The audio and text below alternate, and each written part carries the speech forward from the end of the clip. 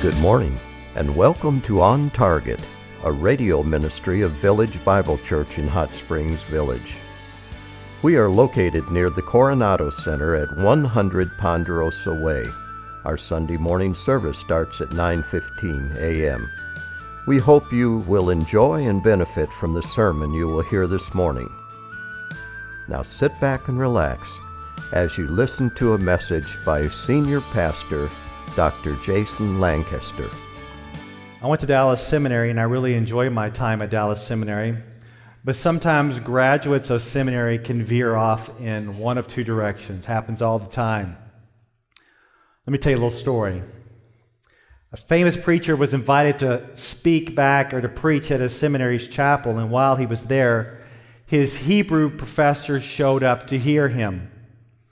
Afterwards, his Hebrew professor came up to him and said, "If you come back, I'm not going to come and hear you preach again, because I only come to hear my previous students one time." And then he said to him, "I'm glad you are a big Godder. When my boys come back, I come to see if they are big Godders or little Godders. And then I know what their ministry will be." And the preacher's like, "What are you talking about? Explain to him what you're saying." And the professor said, "Well, you see, some men have little gods. Gods can't do miracles. He can't take care of the inspiration and transmission of the scriptures. They have a little God, and I call them little Godders. Then there are those who have a great God. He speaks and it is done. He commands and it stands fast. He knows how to show himself strong on behalf of those who fear him. You have a great God, and he will bless your ministry." What about you? Are you a big Godder or a little Godder? Do you believe that the Bible is full of a great God who works for his people, and he is the same great God who works in your life? Too many times our God is too small. He's distant, he's uninvolved, he's uninterested. Sometimes we believe that he can't come through for us. But the reality is that our God is a big God, a great God, who powerfully works on your behalf for your good and for his glory. And I'm really hoping that by God's grace today, we will see how big and great God is, no matter who he shows himself to be. So let's get our bearings as we look again in the book of Joshua. For those of you who are new, just visiting, we've been going to the book of Joshua, studying it this summer, and we have discovered that the battle belongs to the Lord. Bringing up the speed, the nation of Israel is off of fresh battles that they have won at Jericho and Ai. Had a little setback last week in the Gibeonite deception, but now it's time to start and take the rest of the land. This morning we're going to look at something called the Southern Campaign, which means they're taking the southern part of the Promised Land, and next week we'll see the Northern Campaign. Once again, as we go through chapter 10, specifically the second part of it, let God be God. We may bring a lot of assumptions to the table of way God should act and shouldn't act. Once again, let God be God. We're going to see two specific things and aspects of God today. God as warrior and God as judge. God as warrior and God as judge. So let's start out with God as warrior. As we open up chapter 10, we see that Israel, along with the power of God, have been routing these 5 nations that banded together. And the Lord assured Joshua this victory would take place. Look at chapter 10, verse 8. Verse 8. The Lord said to Joshua, "Do not fear them, for I have given them into your hands. Not one of them shall stand before you." And after this, Joshua and his army do a little sneak attack up on the enemies, and they start to pursue them. And Joshua, along with the Israelites, start to slaughter them. Then God gets in on the action of warfare himself, and look what he does in verse 11.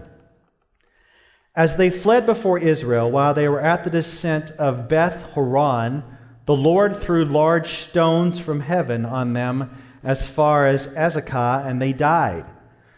There were more who died from the hailstones than those whom the stones of Israel killed with the sword. So the Lord starts throwing these large hailstones from heaven, and the stones don't hit the Israelites, but only the enemy. And we are told that God killed more with the hailstones than Israel killed with the sword. Now, still not done. God is still involved in assuring this victory. Pick it up in verse 12. Then Joshua spoke to the Lord in the day when the Lord delivered up the Amorites before the sons of Israel. And he said in the sight of Israel, O sun, stand still at Gibeon, and O moon in the valley of Ajalon. So the sun stood still and the moon stopped until the nation avenged themselves of their enemies. Is it not written in the book of Jasher? And the sun stopped in the middle of the sky and did not hasten to go down for about a whole day. FYI, the book of Jasher is probably a book or a song book that records famous victories. And in this case, and on this occasion, the sun and the moon stood still, and the day was lengthened so the Israelites could finish off the Amorites, and they could not escape into the night. I'm not sure of all the details. I don't know how God worked this miracle. All I know is he worked the miracle. And what we have in this passage is hailstones sent down to destroy the enemy, and the day lengthened to show the power and sovereignty of our warrior God. Once again, are you a big Godder or a little Godder? Do you believe that God worked mighty miracles on behalf of his people? We are one of those churches who are considered crazy in our day and age because we believe the miracles of the Bible. We believe in the virgin birth.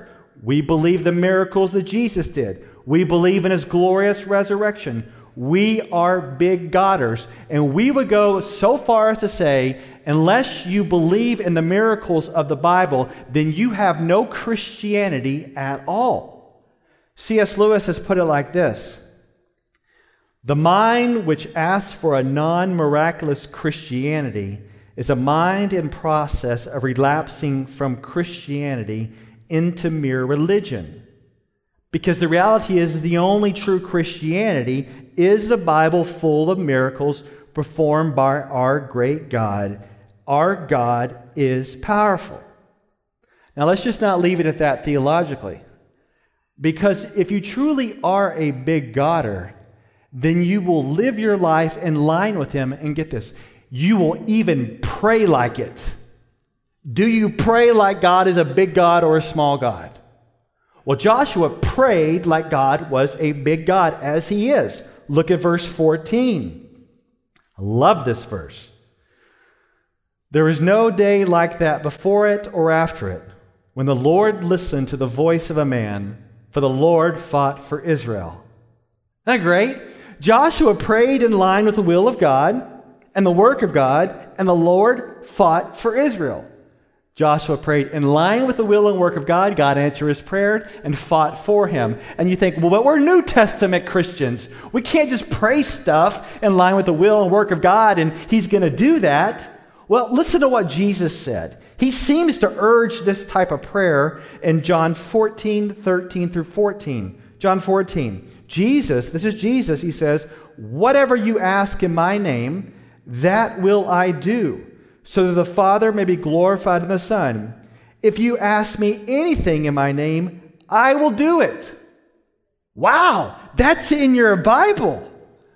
When you pray in Jesus' name, you're praying in line with his character and his work and his authority. And as you approach God, something consistent that you want to bring before him in line with his character and his work, we are told, according to his authority, Jesus will answer that kind of prayer. And the ultimate end of that kind of prayer is the glory of God. And the same God who answered Joshua's prayer can answer your prayer as well. And as the Lord fought for the Israelites, so he will fight for you. Basically, what we're getting at is pray like you believe God's going to answer your prayers in line for his glory, in line with his will. Basically, pray like you believe, which is true, that He is a big God. And He wants to do things in your life and in your world. To pray like it and to believe it and to follow in His will. Now, so far, so good. All of this, most of you, if you've grown up in church, you've heard this.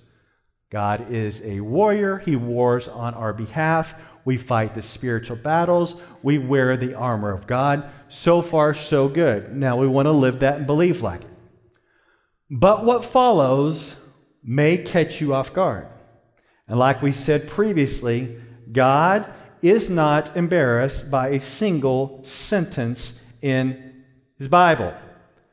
And we're going to move on to God as the judge as we move on to what is known as the Southern Campaign. And what I want you to notice is the complete destruction and annihilation of the enemies of God. And it starts with the city of Makkedah. Look down at verse 28. Look at verse 28. I want to make sure you see it in your Bible. Now Joshua captured Makkedah on that day and struck it and its king with the edge of the sword.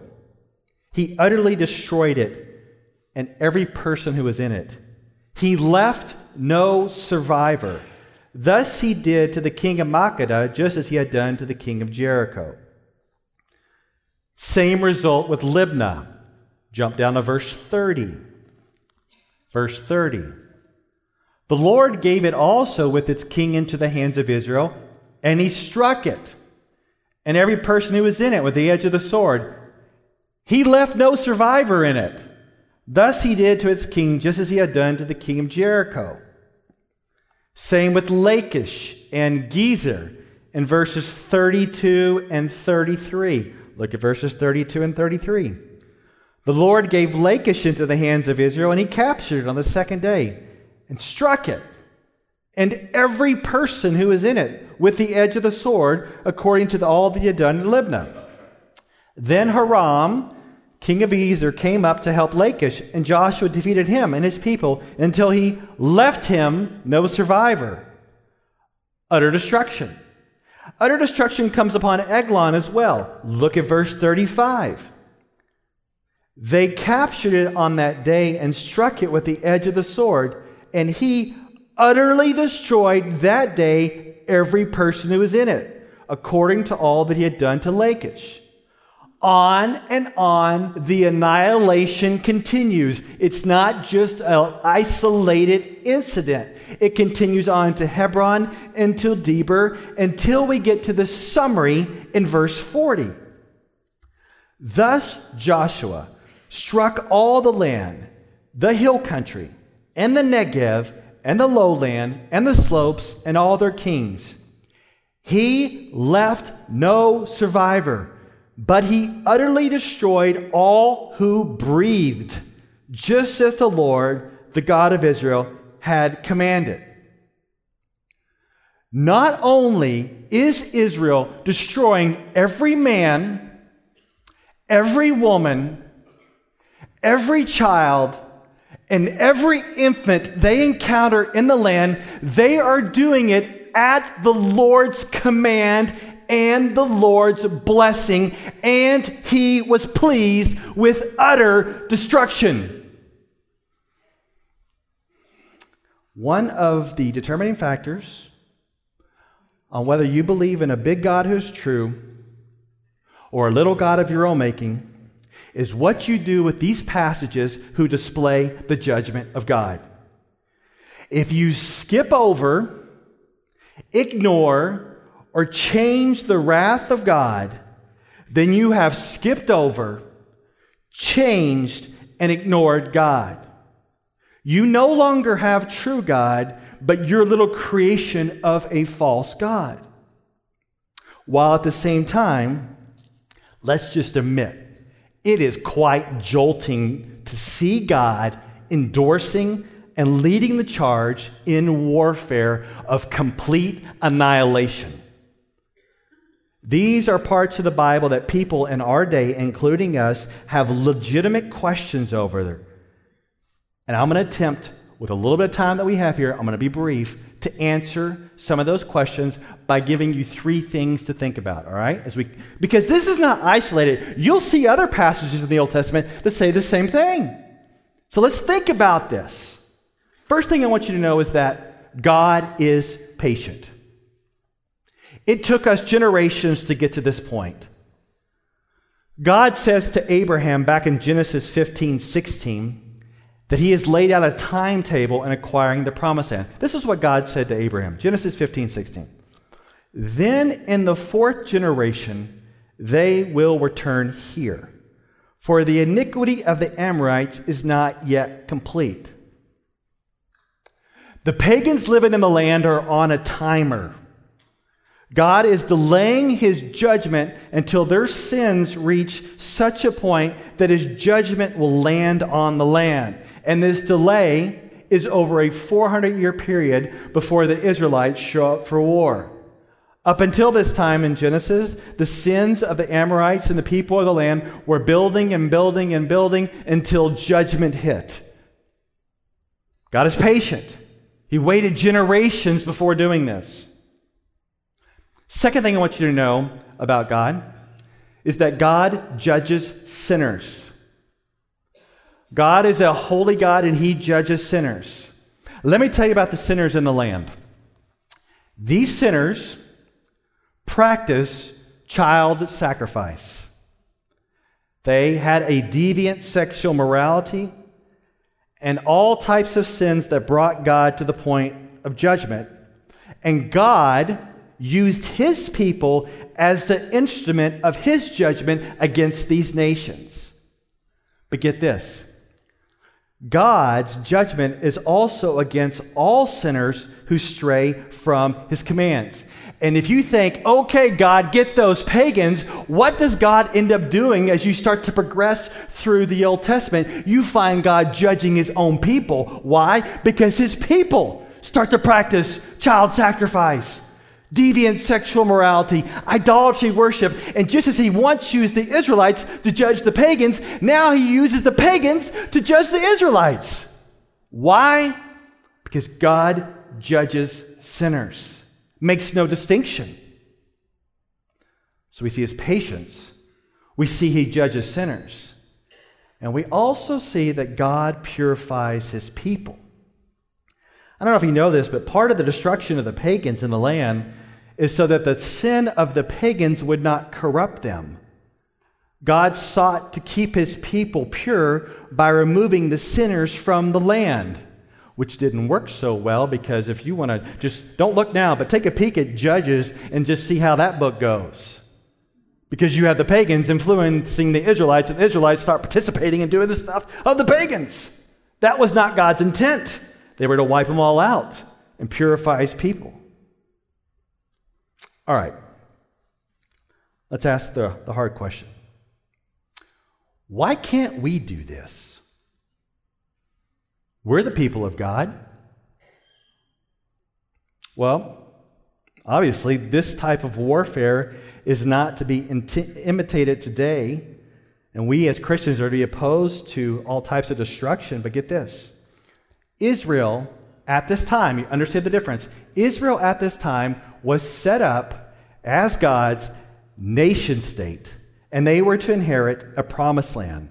And at this particular time in redemption history, they were to take over the land and purify it. They were to be a blessing to the earth, and part of that blessing was to display the righteousness and holiness of God in dealing with sin. Now, obviously, we do not function this way as a church.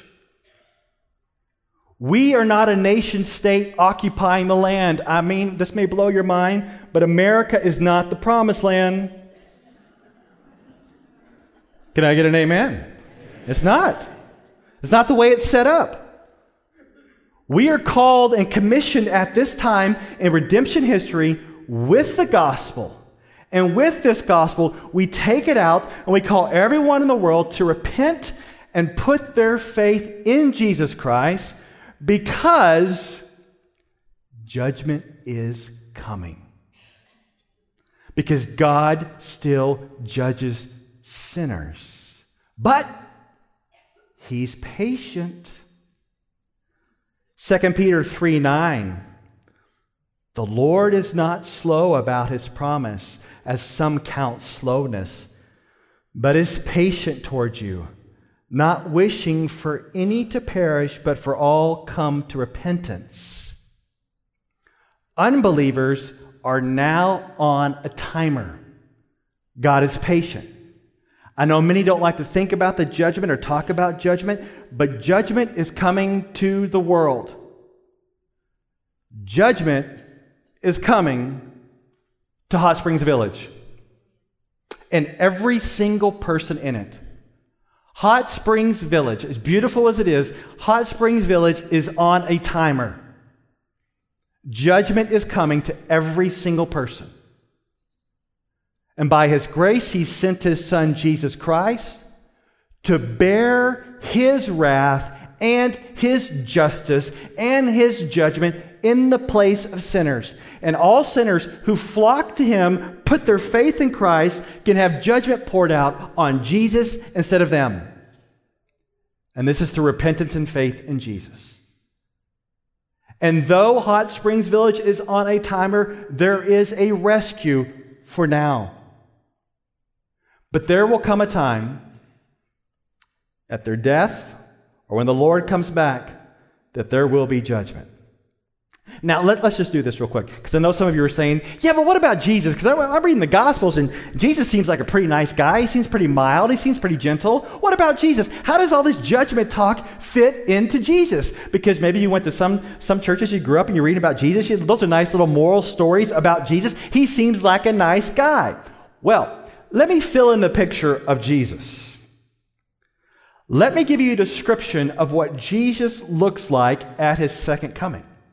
Now, I don't ever really have you turn to places in the Bible because I want you to, be at peace with the Bible open for you. But let's turn all the way to the back of the book of the Bible. Come on, let's turn all the way to Revelation. Let's do it. We can do this. The Baptists love this. All the way. Revelation 19. I'm going to tell you about Jesus. This is Jesus Christ at his second coming.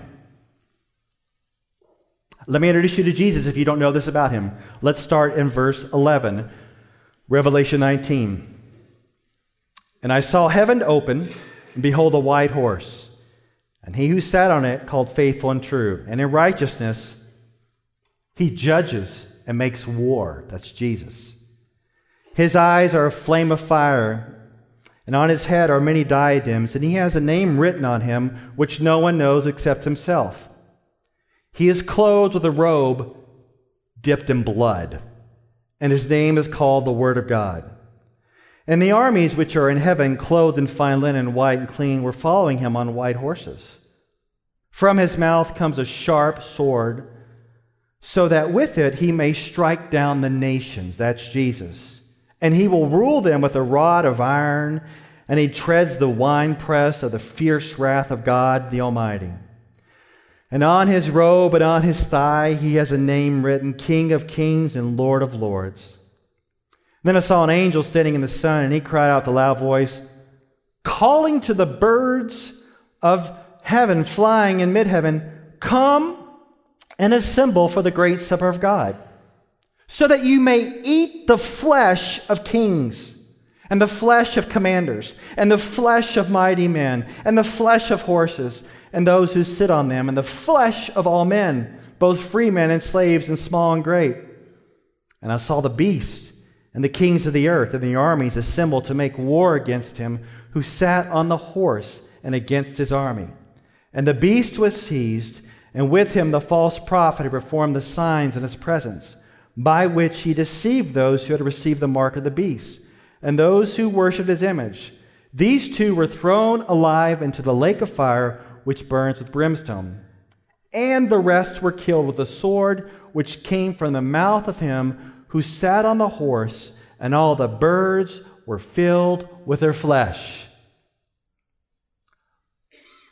Seems kind of similar to Joshua, but we're talking about Jesus.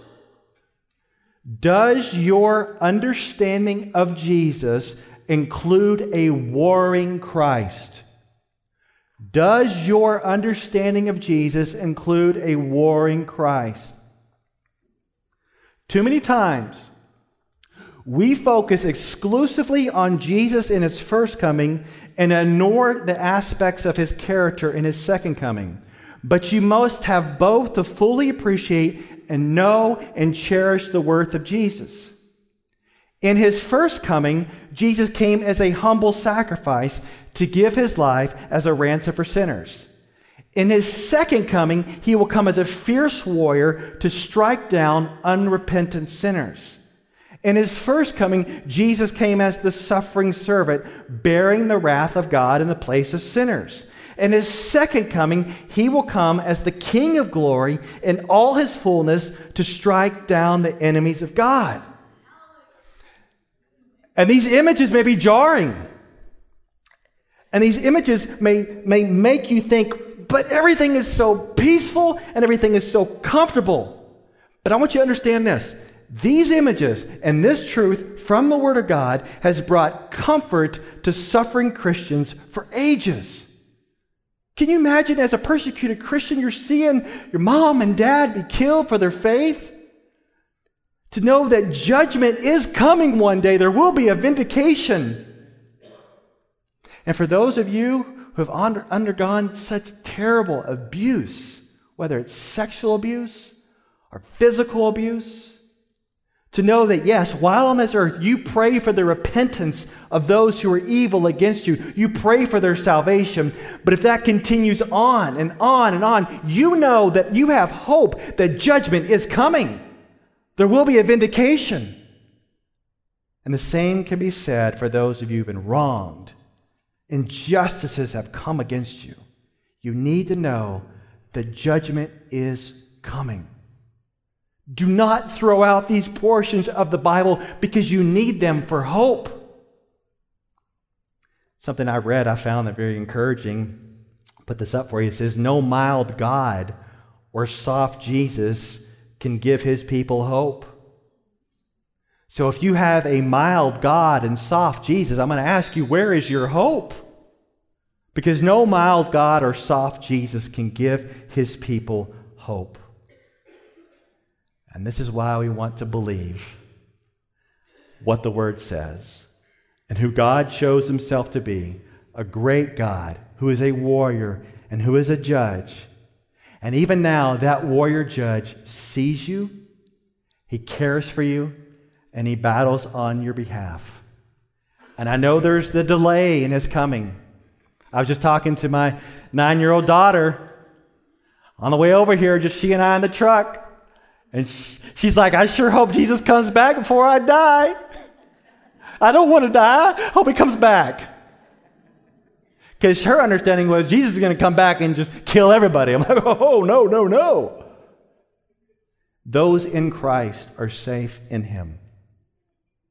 And the rest are on a timer. And you may be here this morning and you may not be putting your faith in Jesus and you've never thought of that before. You are on a timer. I do not know when your life will expire. I do not know when Jesus will come back. But I do know there can be safety for you. There can be forgiveness for you. There can be grace for you. And it's not by you doing all these hoops to jump through and all these good works to get saved and show him how awesome you are. It's just coming before him and say, I am a sinner and I need forgiveness and I need grace. And you can have it this morning by putting your faith in Jesus Christ. We hope you enjoyed this message. It was preached recently at Village Bible Church. You can hear this message or let others know about it by visiting our website at vbchsv.org or call us at 922-0404. Meanwhile, have a blessed day as you walk along the way, guided by God's Word.